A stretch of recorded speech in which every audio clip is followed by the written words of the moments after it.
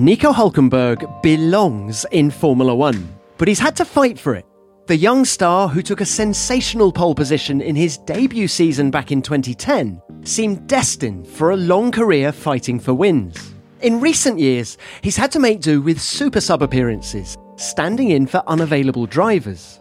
So when Haas offered him a permanent race seat for 2023, Nico had no second thoughts.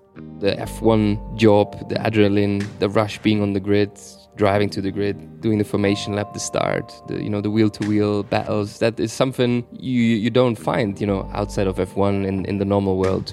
F1 is the pinnacle of motorsport, so that's still, very, very attractive. And the speed, and the ability to do the job, I had no doubt whatsoever. I haven't aged enough yet. This year marks the Hulk's 10th full season in Formula One, so he's one of the most experienced drivers on the grid. But he didn't take that for granted when persuading Haas team principal Günther Steiner to sign him up. I knew what was on the line, and this was my only shot, my only opportunity. So I was really invested, pushing him, showing that I'm hungry, that I really want to come back, sending him information, sending him presentations about the past and what I could do, what I have done. So yeah, I was on the throttle pedal to convince them.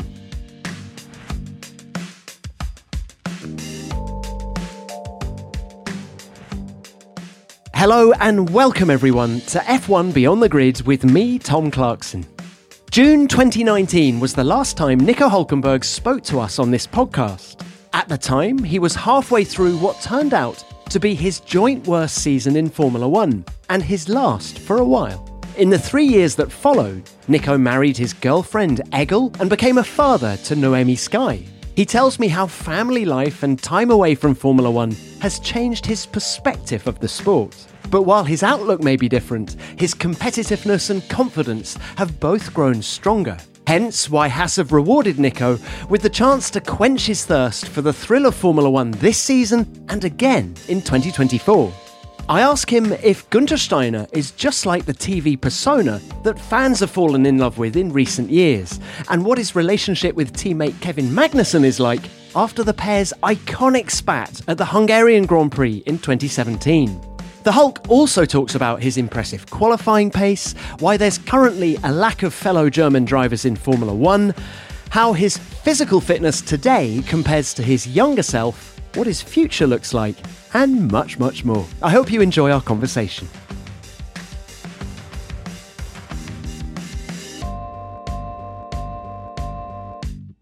Nico, fantastic to have you on the show again. A lot's changed since you were last on in 2019 as well. New team, you've got married, you've had a daughter. You've been busy. All true facts. Yeah, it's been interesting a couple of years from the end of 2019 until now. A lot has happened, a lot has changed. Good times. And now obviously back on the grid, which is also very good times. You look very happy and relaxed, if I can say that. Thank you. Yes, I also feel that way. I'm having a good time in the comeback and just enjoying myself, obviously do what I can. I think as a whole, as a team, we're not super happy with how the season has gone so far. We wanted more, as everybody always wants. But obviously, we have to work with what we have right now, and the package is clearly not competitive enough. But I'm still trying to make the most of it. I'm enjoying the ride, the work with the team, traveling, and everything that goes with it. So I'm feeling good and confident. I want to talk to you about the team, but I'm interested you say you're enjoying the travel, because I thought one of the downsides when you're a dad and you're married is the travel. Or do you take them with you? No. Sometimes they will come to, or they have been to some races, and they will come to a few more later in the season. No, but I like the travel, and actually also I enjoy the planning stuff with the travel. That's like, I'm a little geek, that's one of my hidden things. And, to plan the travel as efficiently as possible, to source the right flights, the connections, this and that, to make plans, How have you got the mental capacity to think about stuff like that? Well, F1 drivers, they have a lot of time in their free time. Are you one of these people that likes to arrive at an airport last thing? Yes, yeah, definitely. Minimum time spent at the airport is always a little challenge almost. How much can I get away with? How late can I leave home and still make the flight? I'm gonna give you an example. You have a 10 a.m. flight from Nice. What time do you leave your apartment in Monaco? So let's say hand luggage only, okay? Because when you check in, obviously that makes it a little bit more difficult. Depends then also if I drive, take my car myself, or if I have a driver, if I'm gone for longer. But usually I like to drive myself, park the car, and I don't like always sitting around in cars, being driven around. But I'll give you probably 10 to 9. Have you ever missed a flight on that schedule? You must have done. I probably did, but it was probably intentional. I didn't want to be on that plane. Oh my goodness. Gosh, we're building a picture. But can we talk about Haas? You came back to Formula One with this team after 3 years away, and already you have re-signed with them for 2024. What is it about this outfit and these people that gives you so much confidence?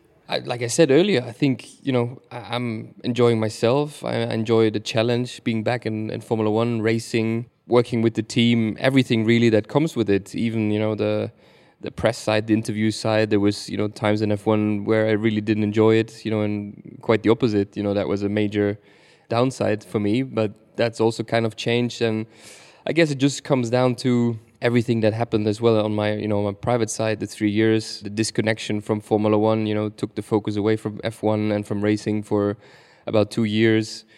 Just discovered normal life, was able to reflect a lot about my career, about, things that had happened in the previous years. And then kind of, reset, refocus. Also in the meantime, build a family, got married, have a young daughter now, which almost turns 2. And all these things, I don't know, just put me in a happy, in a good place. It all feels very, stable and balanced. And basically I live for the family and for F1. These are my two main focuses and where all my time and energy goes. Did your time out change your perspective of Formula One? Yes, it did.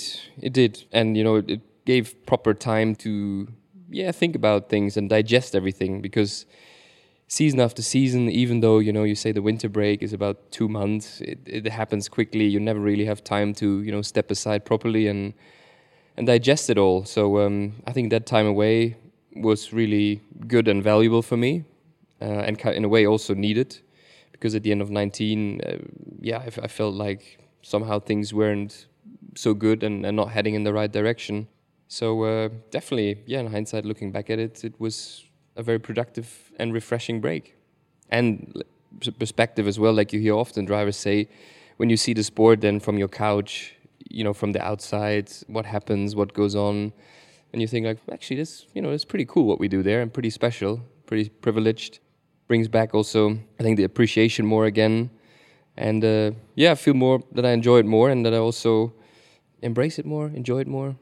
Do you think that time away has made you appreciate all aspects of the sport, both sides of the fence, if you like? Us chatting now, do you see it as an opportunity to put your point of view across? Whereas maybe in the past you might have thought, I can't believe I've got to sit down with Tom for an hour. I don't know. Although we had a great chat when you were last on, I might add. But. Well, sitting here now is really forced into it, I have to admit. But it's nothing to do with you. I like you very much still, but no, I'm joking. Like I said earlier, I think everything is just more relaxed now. And it's obviously when you are a Formula One driver, there's many things that come with that. It's not just the driving. The driving is the final, and I call it the end product, what people see on television. But there's so much else that goes with it and goes into it before and after and between Grand Prix. Obviously, if you're not really an insider, you don't know, you don't see that. But I enjoy that side as well a lot now. Hulk, do you know who I feel I'm talking to right now? I've had exactly the same conversation with Fernando Alonso. I feel that his time away from Formula One, he drew the same conclusions about the sport that you did, and he's come back and determined to enjoy every second. And I feel that's what you're telling me. Sounds like, there's big parallels and a lot of similarities. I think that's the way it is, though, because, F1, I had about 10 years. He had even a lot more before his break, but it's very consuming, it really takes you. And you have good days, you have bad days. The bad days or bad weekends, they really, they come at you. It takes a while to digest because, at the end of the day, we care what happens. We're very passionate about this. We give everything into this. So, it is sometimes tiring, draining. And I think then when you step away, it gives you this opportunity to reflect, digest, but then refresh and refocus. Do you think you're a better racing driver now than you were?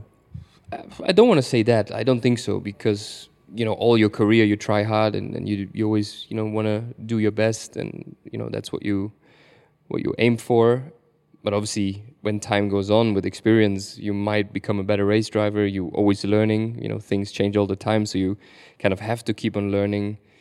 It's a very dynamic sport, so I think that's the natural progress that happens. But I think I'm not necessarily a better driver now than a couple of years ago or before my break.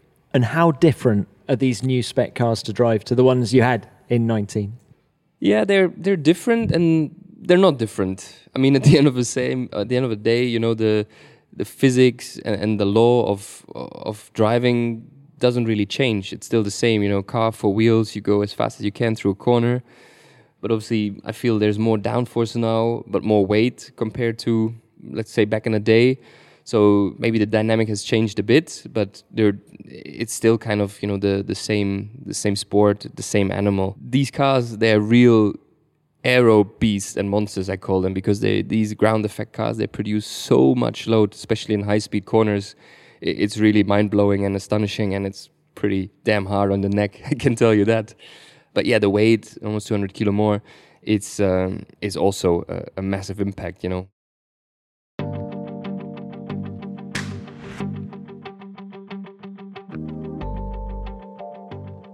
Right, back to the team.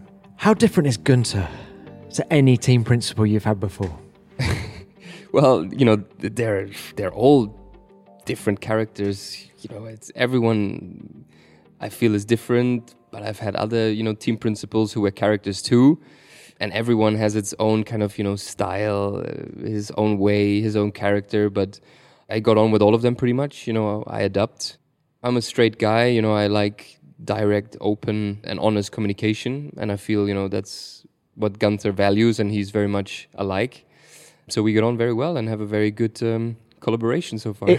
Is the Günther that we see on Netflix the same Günther that you deal with on a day-to-day basis? I don't know. Kevin also keeps saying I haven't discovered and seen the real Günther yet. So this year it seems he's been very chilled. He hasn't had any outbreaks.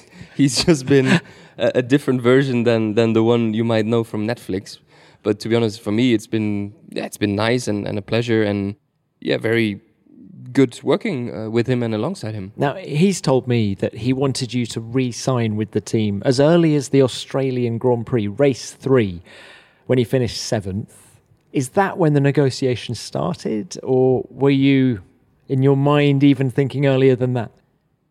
No, and truth is that there wasn't really a negotiation going on, because the contract was designed so that, it was a kind of a 2-year thing, a plan anyways, and then there was, an option, a trigger that kind of triggered. So we go into the second year. So that was all, pre-designed and decided way before anytime soon. He definitely admired your tenacity last year.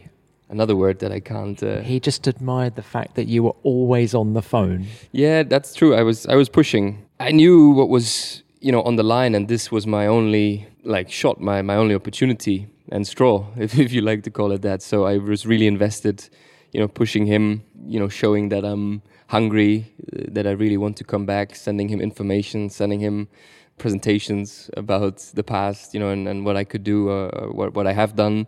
So I was on the throttle pedal to convince them. Did you have any doubts in your mind as to whether you could still do it after such a long break? No, not one. I knew it might take some time, to groove back into the racing rhythm, and to be absolutely smooth and perfect in the Grand Prix. But about the speed, and the ability to do the job, I had no doubt whatsoever. Obviously, I've done that job quite some time. I knew what's coming my way, what I need to do, what is expected. On top of that, I obviously had all the Corona races. All the Corona races, 4? Or? Yeah, 4 races, but still they gave me reassurance, that I know how things changed and that I can still do it. And like I said earlier, the laws and the physics didn't change, and I haven't aged enough yet. Was it those 2 races for Aston at the start of last year that convinced you? I mean, you were out-qualified Stroll in one of them. Actually, not at all. It wasn't the races that convinced me. It was more the feeling after that, I would say, that, grew within me, and the desire to be back and to do it again, to compete, to work. I mean, the thrill, the F1 job, the adrenaline, the rush being on the grid, driving to the grid, doing the formation lap, the start, the wheel-to-wheel battles. That is something you don't find, outside of F1 in the normal world. Maybe in other racing series, for sure, there is that, but F1 is the pinnacle of motorsport. So that's still, very, very attractive and very, catchy. I mean, Hulk, the reason I'm asking you that question is that Michael Schumacher used to ask Jean Todt for one test day at the start of every year just to get himself back in the swing of it, remind himself that he could still do it. And I'm quoting Michael when I say that. So if he's having to do it, it just makes me think, okay, where's everyone else in this puzzle? I think that's obviously track time, and those races gave me that reassurance, that I was competitive with very little practice. And I think that's a general thing, syndrome that race drivers often have. They have this self-doubt, and they we need to do it again to feel, okay, I still got it. We want to, prove it to ourselves that we still have what it takes. And has there been any kickback at home in Germany, the fact that you've replaced Mick Schumacher? No, I don't think so. Not that I'm aware of. Were you wary of that? Yeah, of course I was wary of that. Mick was racing for Haas last year, but he's a German, but he's one of 20. If he was a Mexican or whatever nationality, it wouldn't have made any difference to me, to be honest. For me, it was just, that's what I want for me and my career. In F1, we all fight and work for our careers, and we all fight for the same piece of tarmac. Look, while we're talking Germans, can I ask you about what's happened to the German racing drivers in Formula One? When you first came in 2010, there were 7 Germans on the grid. You are now the only one. Yeah. What's happened? I'm like the exotic guy now here. Well, what's happened? Why the drop-off?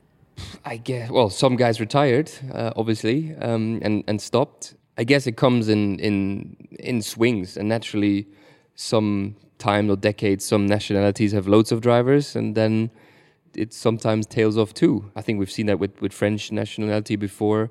And in Germany, I don't know, I feel obviously the effect from Michael being successful the first times in the 90s, that obviously brought racing in F1 on the map in Germany very much. And then a lot of kids came out of there, which was that time probably 2010 or even earlier than 2010 until just very recently.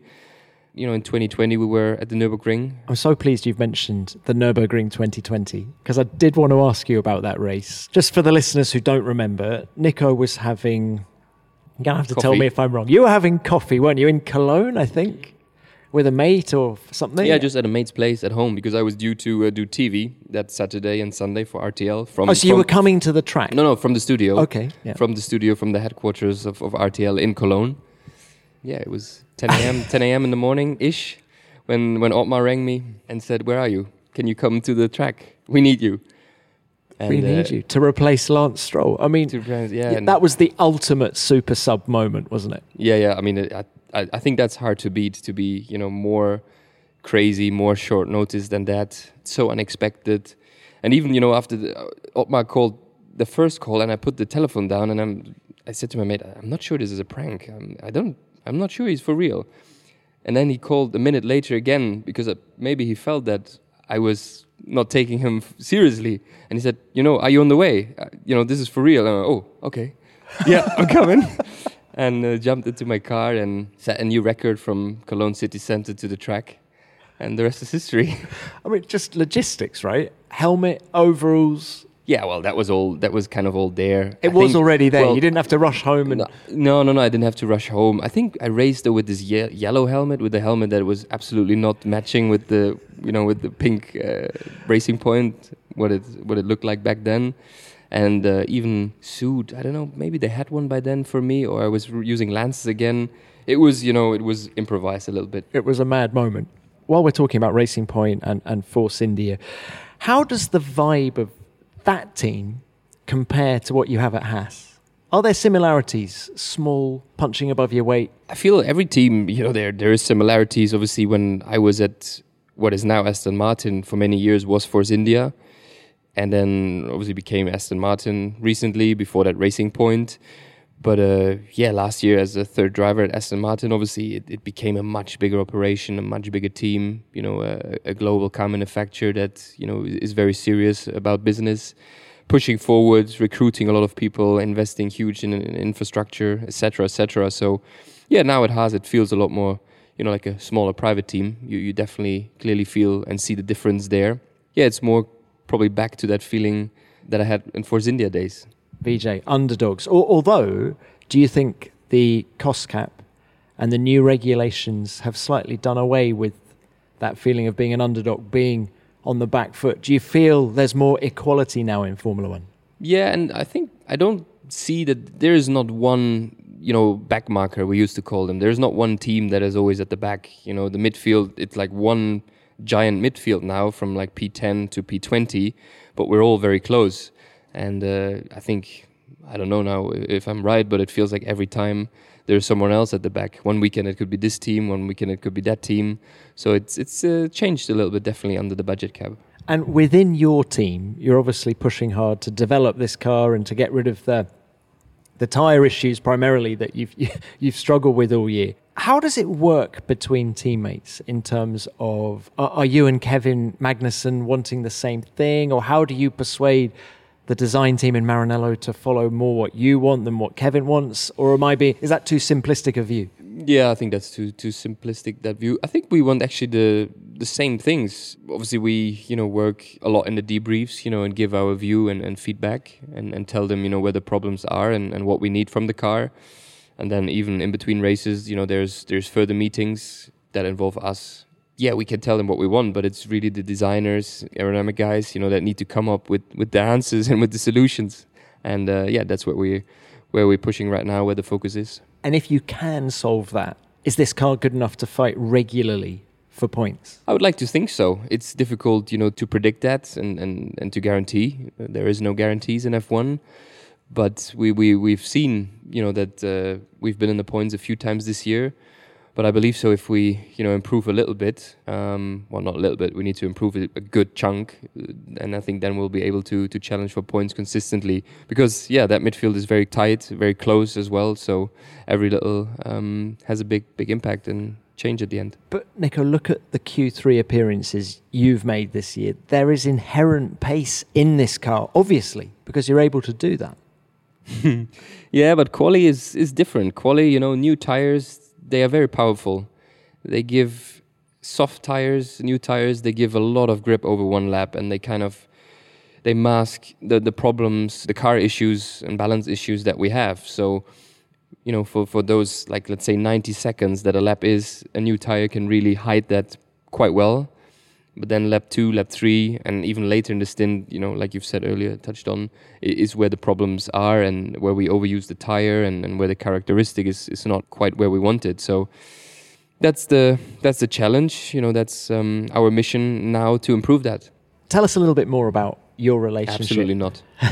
Your relationship with Kevin Magnussen. It's good. It's very good. Because it's good. It's healthy. It's real. All the what do you mean by that? Real? All the old schmäh from 2017 Hungary. 17. It's way past us. It's actually since last year we started to have a good relationship.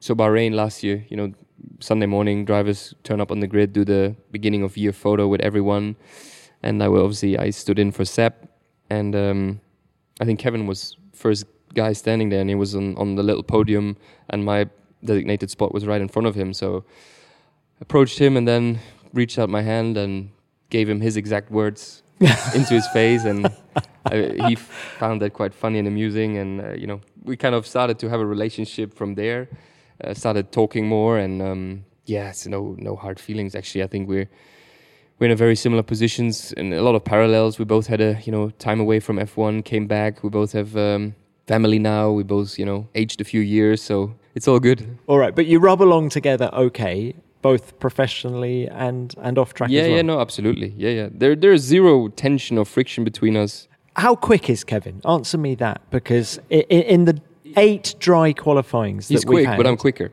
yeah. Well, I was going to say, in the 8 dry qualifyings we've had so far this year, you're 6-2 ahead. Yeah, I mean, we're in F1. Everyone is fast, but it's so small margins, and the smallest difference can have a huge impact on the outcome. And beginning of the year, I got a little bit better start with the car. I felt more confident, faster than him in the car.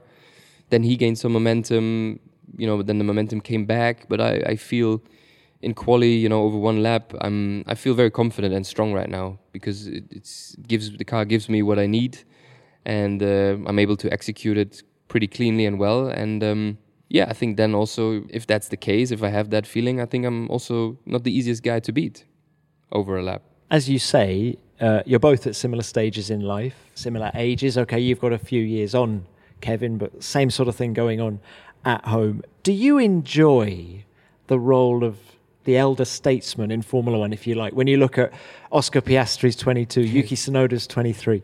If I enjoyed it, to be honest, I don't feel that way. I see that these are younger, and they're a bit like the young kids from around the block. There is definitely a difference, but in terms of feeling, it doesn't trigger anything inside of me. Wind the clock back to 2010 when you first came in. Do you feel that the older guys then treated you well? Is the vibe among the drivers different now? I mean, when I came in, and we had a lot of experienced guys. There was Michael, there was Rubens, there was Trulli, there was a lot of guys, with 200 plus Grand Prix under their belt.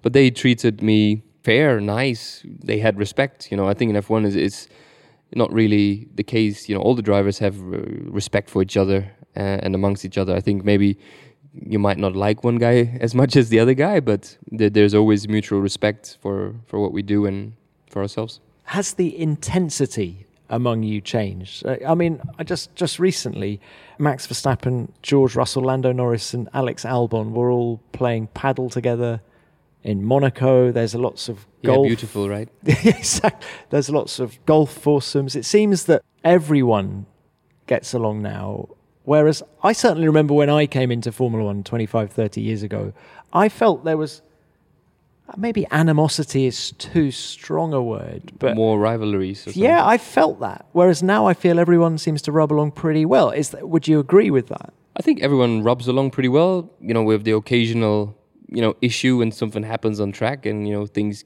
get a bit heated between drivers. But compared to start of my career, I don't think it's very different. Maybe slightly. I think also nowadays, back in the day, social media wasn't such a thing. You wouldn't have had those pictures of guys playing paddle. Now everything is much more out there, much more visible, much more pushed or celebrated or whatever. But that was obviously also a big difference back in the day. Just while we're talking about other drivers, Nico, can I get your thoughts on the job that Max Verstappen is doing this year? It's phenomenal. He's just delivering regardless of the circumstances, regardless of the track, the time of day, whether it rains, it snows, it's 40 degrees, he's just always there. And you know how good Checo Perez is, because you were teammates for years. Yeah, no, absolutely. But Max he's killing it this year. There's no way around it. I think beginning of the season he started strong, but then he needed to groove in, and since he grooved in, and he's full of confidence, and he just like I said, regardless of the circumstances, he's just always able to get 100% out of his package and himself, and it's very impressive. Right, let's move off track. Let's discover your family. My mental status, mental health. Well, just your rock, right? Your wife, your daughter. Just how has a happy home life made you a better driver, or has it? Well, it's certainly given a lot of stability, and you have that port. You come home and there is more than in the past. At least I can only speak for myself now. But now when you come home, like I said, it's very settled. It's a married life, and it's all good. It's happy. And in the past, it's not always been like that. It's been sometimes more up, more down, more rocky or alone. But like I said, I just feel I'm happy where I stand with everything that I have at the moment, and it's very balanced and just good. And does your wife, Egil, does she understand the pressures? Yeah, she does actually. She we've been like together 8 years now. If she wouldn't understand by now, that would be pretty sad. She gets it. And has your daughter Naomi Sky changed you in any way? Are you softer? I don't think so. I would say no. Other people would maybe say different, but I believe, as a race driver, when you put the helmet on, when the visor goes down, you just forget things around you. You just live in that moment, in the present, and you want to do the job. And for me, hand on heart, I don't think it has changed my approach or my feeling or my fears in the car in any way. Are you a hands-on dad? Do you change nappies middle of the night? Yeah, I did a few times, and then a few times I did them the wrong way around, so I would not have to do that so much anymore. Would you like to have a big family? Have you thought about that with Egil? Not sure. I think for now we're good. We're happy with where we are. I'd like to focus a bit more, on the career now, on what's ahead, because it is intense as well. As much as I love it and enjoy it, but it is intense too. So I think for the moment we keep it steady. And do they help you relax away from the racetrack? Well, sometimes yes, sometimes no. Noemi can be pretty demanding, and challenging too, and she's pretty strong-willed and hot-headed sometimes. Gets that off her mom or her dad? I'm not sure, actually. Probably a mixture of both. But, the relaxing side of things is not bad at all. And I feel, as a driver, it's a lot of races, but we still have time in between. We usually come last. We're one of the first people to leave the track, so we can't complain about that. But Nico, you said earlier that your time away gave you perspective on Formula One. So when you walk back into that family environment at home, good weekend, bad weekend, does it just help you move on from Formula One? As Rubens said to me once, he said, my kids didn't care whether I'd had a good day or a bad day. They just wanted me to play with them. Absolutely. Well, that's how it is. And, it just, it gives you something, obviously, and I think it helps especially in bad moments when you come back and, you take the little one. You just, forget at least for some moments that you've had a bad weekend, and it's just all good. And it's a nice feeling. It's new to me as well, or obviously since the beginning of the season that I've done racing in F1 as a dad. So that was new, but it's certainly a nice feeling. And how's the big man, your Pomeranian, Zeus, your dog? He's still very good. He's great. When you were last on the show, he was a puppy. What kind of a grown-up? I mean, when I say grown-up, how big is he?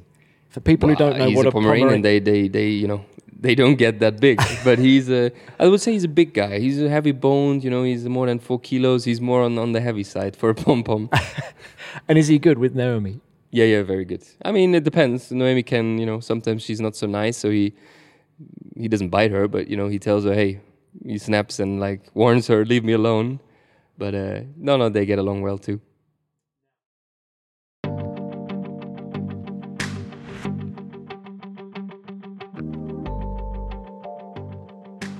Now, what about the Mexican Grand Prix this year? It's a milestone, apparently. It is a milestone, and we like to deal in round numbers. I mean, 200 races, that'll be. That's a hell of a number. Yeah. What is the secret, Hulk, to your longevity? Consistency, performance. I don't know, you name it. But 200 Grand Prix, there's, I don't know the number now, but there's not so many people on the planet that have done that. It's definitely, an achievement for me to have done that, as a non-Grand Prix winner. So very happy to break through the 200 there. And have you had any thoughts as to how much longer you want to keep going? Lewis Hamilton at Monza announced that he's going to do another 2 years. That takes him to 40.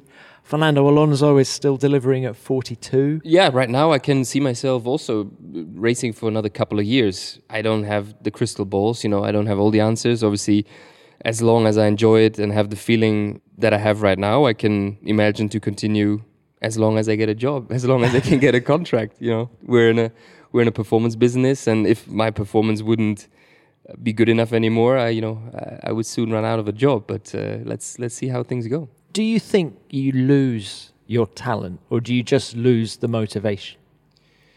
No, you don't. I don't think you lose the talent, but maybe not motivation. But obviously with age, certain things become maybe not as good, not as dynamic, reflexes or whatever. But I think then you have the cases of Fernando and Luis that demonstrate it's still very doable, very possible. Every human is different, but I think it's a matter of if you feel the passion still, if you feel the desire, and if you're happy and ready to put in the work and you have the talent, then you can go a long, long time in F1. And physically, are you still pushing out the same stats that you were 15 years ago? No, even better now. I think now my fitness stats are better than, let's say, in the first stint of my career. Why? Are you doing something different, or...? Yeah, I think I've also adjusted a few things. Experience helps as well, but especially this, winter, I've taken very seriously and really invested a lot on the fitness side for the comeback, because I knew, in the past what my problems were and where, I needed maybe to be better. And like I said, taking that very seriously and really put in the work to be in great physical shape. Hulk, put some flesh on that. Are you stronger? Do you run a marathon faster? I remember you did earlier in the year, didn't you do a 10K? A 10K run, yeah. That was always my personal challenge, to run 10K below 40 minutes. And did you tick that box day? I tick that box. I've not done that before. I've been close before, but They do say that endurance is cumulative, don't they? So, the endurance runners hit their peak in their mid to late 30s sometimes. Yeah, but endurance is later. 10K is not endurance, is it? Endurance would be from 20 depends who you're talking plus. To, right? Yeah, no, but I run faster, the same distance. And in the gym, I would say I can do more reps, more HIIT training, just stronger. Now, for people who are scrolling the internet thinking, crikey, Nico's done 200 races. Can I ask you for your favourite race so far out of those 200? Oui. There's one that I've got very clearly in my mind. Oh, yeah? Go ahead. Shall I go first? Go first, yeah. Well, I'm going to go Brazil 2010, the pole going to 8th place. That was quality, that was not a race. Yeah, but it was a great race as well. Yeah, okay, but you said race. You can't weekend race. Now. Okay, just don't pick holes in my question like that. I just thought that weekend, Hulk, was the moment that you really arrived. You'd had a phenomenal junior career. We'd all seen it. But then you, in those changing conditions in qualifying, you got the job done. A lot of the, the champions were, oh my goodness, who is this guy? And then you actually delivered on Sunday in an uncompetitive car. Yeah, no, so that one stands out for me. What about you? You can't say the same one. No, you're right, and also the circumstances. It was, I kind of knew I was out of a drive. It was mentally not the easiest time that end period, 2010. For me, actually, I just watched it by coincidence the other day. Back was 2013 Korea in Sauber with Sauber. It was that was a great year for you, actually. That whole 2013. Well, yes, but why no. Korea? What yes were you no. doing at home? I thought you might be watching Barbie with the family or something. No, children, we're going to sit down and watch the 2013 Korean Grand Prix. Noemi sleeps a lot, so I have time to watch old stuff. But that race, I can't remember. Where did you finish that race? Fourth, but it was the way. Just I drove and I kept Luis and Fernando at bay for half of the race, and it was a very strong drive from my side. Really, liked that track, like how I drove there. 2012 Brazil was also one of them. That was a real big missed opportunity. There I should have been a bit more patient. That could have been a big payday. But Belgium 2012 as well. Belgium 2012 fourth. That all seems too long ago. There must be some. Are there some a bit more? Well, can we say what about Australia 2023? That was a great race. All right, that was fun too. It was just shame that it was red flagged at the end again. Yeah, you've done a beautiful segue into what I wanted to talk to you about next, because you mentioned Sauber 2013, and I did want to ask. Of course, your immediate future is with Haas. Good luck with that. But Audi 2026. Obviously, they have bought Sauber, the Hinwil factory.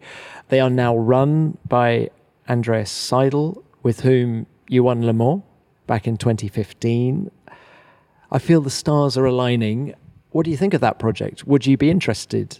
I feel you have your imagination is burning through with you right now. Yeah, no, it's definitely, you know, one of the very attractive projects right now and prospects for, you know, a new brand coming into F1. Very exciting, a German manufacturer as well.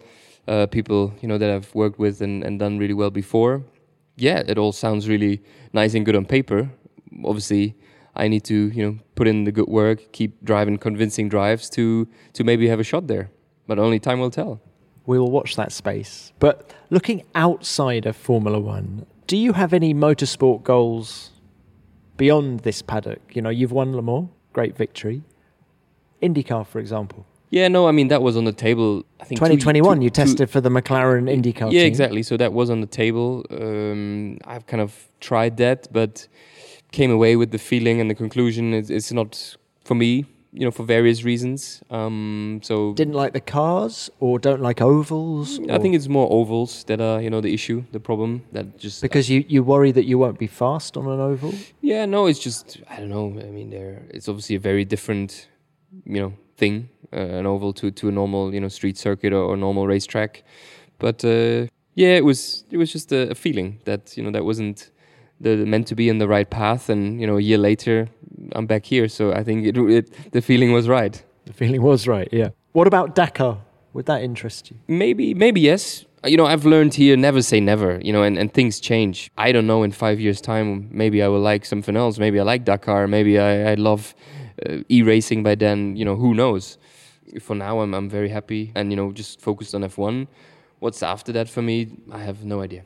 Well, outside of motorsport, are you involved in other sports, other businesses? Are you know, Valtteri seems to be casting the net far and wide at the minute. It's nice how you always you make a question and you give me the examples already of possible answers and stuff. I like it, Tom.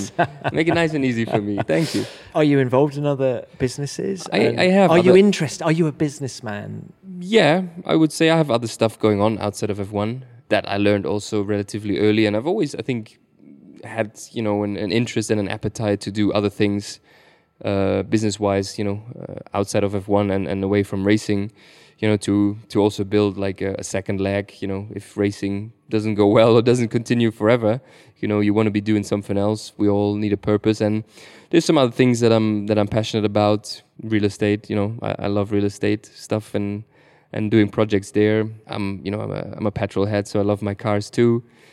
And have you still got your collection of vintage Porsches? Collection is a big word. I would say I got one vintage Porsche. Yeah. Come on, can you share what it is? Yeah, it's a 993 Carrera 2S. Beautiful car. Yeah. How often do you drive it? A few times a year, but you know, it's not long distance stuff. It's more short distance stuff. But these cars, you know, they're not to just drive. They're also just, you know, to look at. Yeah, they're beautiful. To sometimes just sit in, listen music inside of them, and just appreciate and enjoy them. And are you still playing a lot of tennis?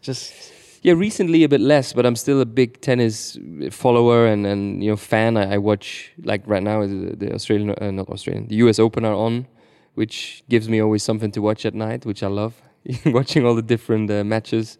So I follow the tennis tour quite a bit and enjoy watching. Why are you not playing as much tennis these days? Yeah, I don't know. Just since I race again, and then with Noemi, somehow I guess time is a little tighter and a little bit less time to do all the same things. I still play occasionally, but not as much as I used to be, I would say. Have you embraced paddle? Yeah, I tried to paddle a few times, but it's not for me. It's not physical enough. It's a group sport as well. It's with four. I just want man versus man in tennis, you know, an honest fight. Well, I find that for a lot of tennis people, paddle is a swear word almost, isn't it? Yeah, it is a little bit, yeah. You know, actually, it's interesting you talk about the rivalry in tennis. Are there parallels between the mental demands in tennis and motorsport? Yeah, I think so. Not just in tennis and F1, in many sports, but in tennis individual also, sports would. Yeah, in tennis, obviously the pressure always, you know, is immense. Sometimes you are very screened, you're very visible. You know, your every move is seen on TV and analyzed by experts, by your own team. I find there also always, if you play in these huge arenas, you know, and you have, I don't know, 15,000 people or how many, you know, it's pretty, I imagine, quite intimidating. We are kind of, you know, hidden away. We are incognito. Nobody sees us. You know, we just do our work, but we're invisible. And that's quite a, you know, big difference to tennis there, I feel. It's, I imagine it's not easy that. I guess you get used to it, but to begin with, to play in front of people, not easy. Who really impresses you on the tennis circuit at the minute? At the minute, I always love watching Sir Andy Murray. He's obviously, he has been more successful, but he's gone through a lot there, but he's just such... Is that what impresses you? He's the bionic man with the new hips and the new everything. He's just such a warrior. He just never gives up, and his style and his attitude, and he just cracks me up, but he's just such a legend. I really like him. And what about the new kid on the block? Carlos Alcaraz. Carlos, yeah, I mean, very impressive. Also, you know, so powerful, so strong and dynamic. Yeah, it feels like, you know, the new younger or other version of Rafa Nadal all over again. Well, and Djokovic said after Wimbledon, didn't he, that he said it's as if Carlos has taken the best bits of me, of Rafa, and of Roger Federer, and put them into one body, and that is the man we're having to play now. I mean, it's an extraordinary thing, isn't it? Yeah, it's incredible. Well, Nico, it's been fab to have you back on the show. Really appreciate your time. Yep, wish I could say the same. Thank you. Thank you. End of the European season, so we all start travelling like mad after this. And no doubt, I now know, all the listeners know that you will enjoy that. I've got my travel all laid out and planned. Look, best of luck with everything. Thank you with Haas, both at home and with Haas. And we'll see you soon. Thank you very much. Appreciate it. Thank you, Tom.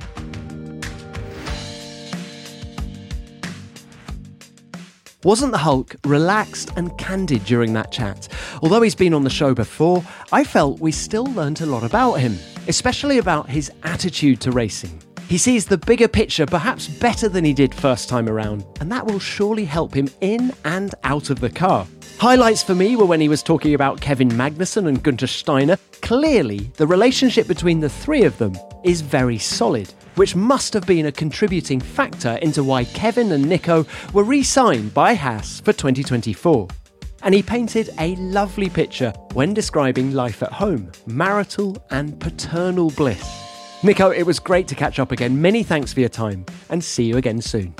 So what did you, listening at home, think of our chat? What was your highlight? And what do you think about Nico staying at Haas for 2024 and maybe even going to Audi in 2026? Let me know through all the usual means. I'm at Tom Clarkson F1 on Twitter, or you can use the hashtag F1 Beyond the Grid. Which brings us on to what you sent in after last week's episode with Fred Vasseur. It was a really interesting chat with Fred, who knows the racing business just so well. Let's start with this from Mouldy. Great episode, Tom. Much of what Fred spoke about we could all use in our day-to-day lives. Fred seems very composed in his approach to tackling a complex and highly scrutinised role in the sport. Well, that's a very good point, although I wondered just how composed Fred was during Sunday's Italian Grand Prix when Charles and Carlos were racing wheel to wheel. But good to hear from you, Mouldy. Thank you. Next, here's Mario La Pergola. Loved the episode. Highlights for me were about culture. 1, the need to be consistent with the approach, i.e. less emotional in response to recent results. And 2, the philosophy of never assuming that what works today will work tomorrow. I think this is what Ferrari really needs. Well, thanks for the message, Mario. And it's becoming increasingly clear, isn't it, that Fred is doing things differently at Ferrari compared to his predecessor, Mattia Binotto. And what about this from Kestrel Town? I love how cheeky Fred is. That's what Ferrari have been missing all these years. Someone with a dry sense of humour. And hasn't he got a great laugh? Really cheeky. And thanks for the message too, Kestrel. We're going to leave it there for this week for messages, but thank you to everyone who wrote in. Fred is a popular man. Well, that's pretty much it for this week. Thank you for listening. We love your company. And I'll be back next week with another great guest from the world of Formula One. And why not give our other Formula One podcasts a listen if you haven't already? The latest episodes of F1 Nation and F1 Explains are both out now. Beyond the Grid is produced by F1 and Audioboom Studios. Until next time, keep it flat out.